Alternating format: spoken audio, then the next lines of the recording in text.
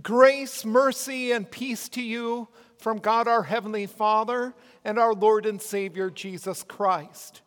The word of God for our meditation is recorded in John chapter 2, beginning at verse 9. When the master of the feast had tasted the water that was made wine, and did not know where it came from, but the servants who had drawn the water knew, the master of the feast called the bridegroom. And he said to him, "Every man at the beginning sets out the good wine, and when the guests have well drunk, then the inferior. You have kept the good wine until now." This beginning of signs Jesus did in Cana of Galilee and manifested his glory, and his disciples believed in him. These are your words, Heavenly Father. Sanctify us by your truth. Your word is truth. Amen. Dear fellow redeemed, weddings and wedding receptions require months of planning. The service itself requires that music and readings be chosen, flowers be ordered, and the church be decorated. The couple meets with the pastor for several weeks for pre-marriage counseling. There are reservations to be made and food and drinks to be ordered. Planning the reception is complicated. Invitations are sent out to guests to get an accurate count of those who will be at the wedding supper. To run out of food and drink would be an embarrassing situation for the bridal couple and their families. But that is what we find in our lesson today. At a marriage banquet at Cana, there was a shortage of wine. How embarrassing for the bridal couple and their parents. Mary, the mother of Jesus, saw the situation, and she also saw and knew that her son would be able to do something about it. She lets him know that they have no more wine. What would Jesus do? Jesus uses this opportunity to perform his first public miracle, turning ordinary water into wine. Now, when it comes to Jesus' miracles, others may seem more important than this one. Running out of wine at a wedding party isn't the end of the world. No one is paralyzed here, or blind, or mute, or at the point of death. Yet the setting of this miracle is significant. That is why this reading is often read at Christian weddings. Throughout Scripture, marriage is one of the main pictures of the relationship between Christ and his church. The fact that Jesus performed his first miracle at a wedding party clearly shows that he sanctions the married estate and delights in blessing God-fearing married people. Jesus blesses a marriage with his presence as a guest and as the host. Jesus blesses a marriage with his presence as a guest. By blessing this marriage with his presence as a guest, we see that Jesus hallows married life and shows how acceptable and pleasing it is in the eyes of God. Marriage is not a man-made thing, but was instituted by God himself. Marriage is the foundation of human society, planted by God at creation and sanctified from the beginning. When God created the world, he made man and woman in his own image and bonded them together in marriage. The words in which God instituted marriage are recorded in Genesis 2. Therefore, a man shall leave his father and mother and be joined to his wife, and they shall become one flesh. Through this blessed union of husband and wife, God established the family, provided for the physical and spiritual welfare of children, and fostered the peace and stability of society. Because of the fall of mankind into sin, the joy of marriage was soon overcast with sorrow, and the harmony of family life was shattered by strife. To this day, the devil seeks to undermine marriage because he knows that when he spoils marriage, he undermines all order in society. Many trials and temptations come upon all faithful married people. It takes a concerted effort to make marriage what God intended it to be, a lifelong union of one man and one woman for mutual assistance and for the orderly propagation of the human family. This requires sacrificial love. Of ourselves, we do not have this sacrificial love. We seek to satisfy our own needs and do not think of the needs of others. Even when we do things for others, including our spouse, it is often for self-serving purposes. Where then do we find such self-sacrificing love?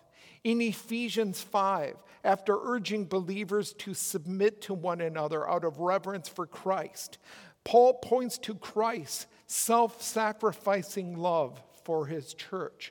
Christ loved the church and gave himself up for her, that he might sanctify her, having cleansed her by the washing of water with the word, so that he might present the church to himself in splendor, without spot or wrinkle or any such thing, that she might be holy and without blemish.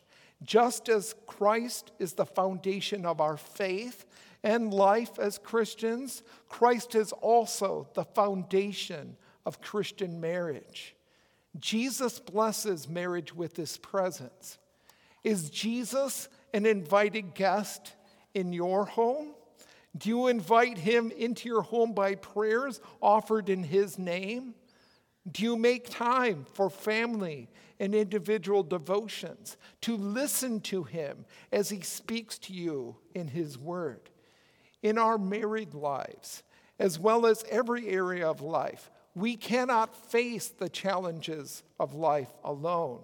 We need Christ's presence, come what may, in thick or thin, for better, for worse, for richer, for poorer, in sickness and in health. Jesus has pledged us his faithfulness. He will never part from us. His love surrounds us. His compassion supports us. As God's Son graced the wedding at Cana with his presence, so he is with us as we pray in his name. Come, Lord Jesus, be our guest. Jesus blessed the marriage at Cana with his presence, not only as a guest, but also as a gracious and wonderful host. There comes a time for each of us when the wine runs out.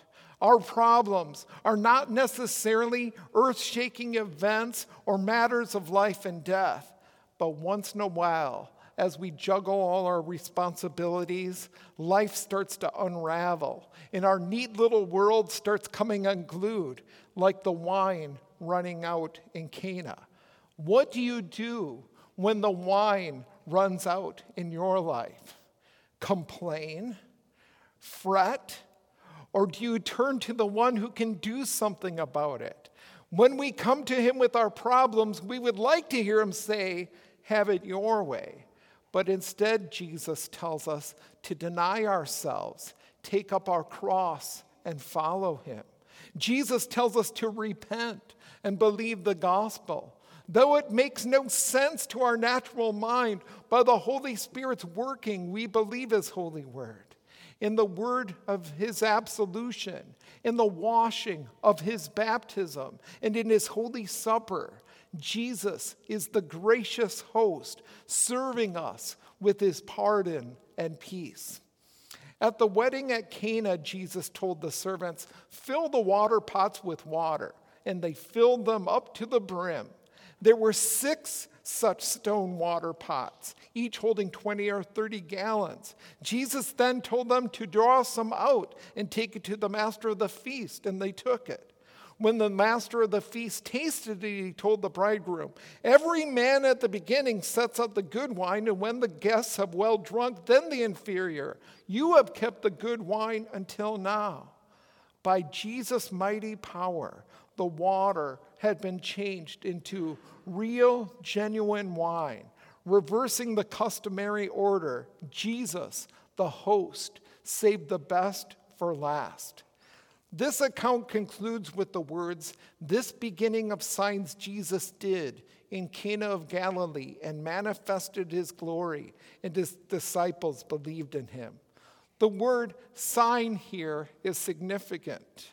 The word miracle refers to human astonishment, but the signs performed by Jesus point to something beyond themselves, something that we must read, see, understand, and believe. In Jesus' signs, his disciples catch a glimpse of his glory, his divine power as true God.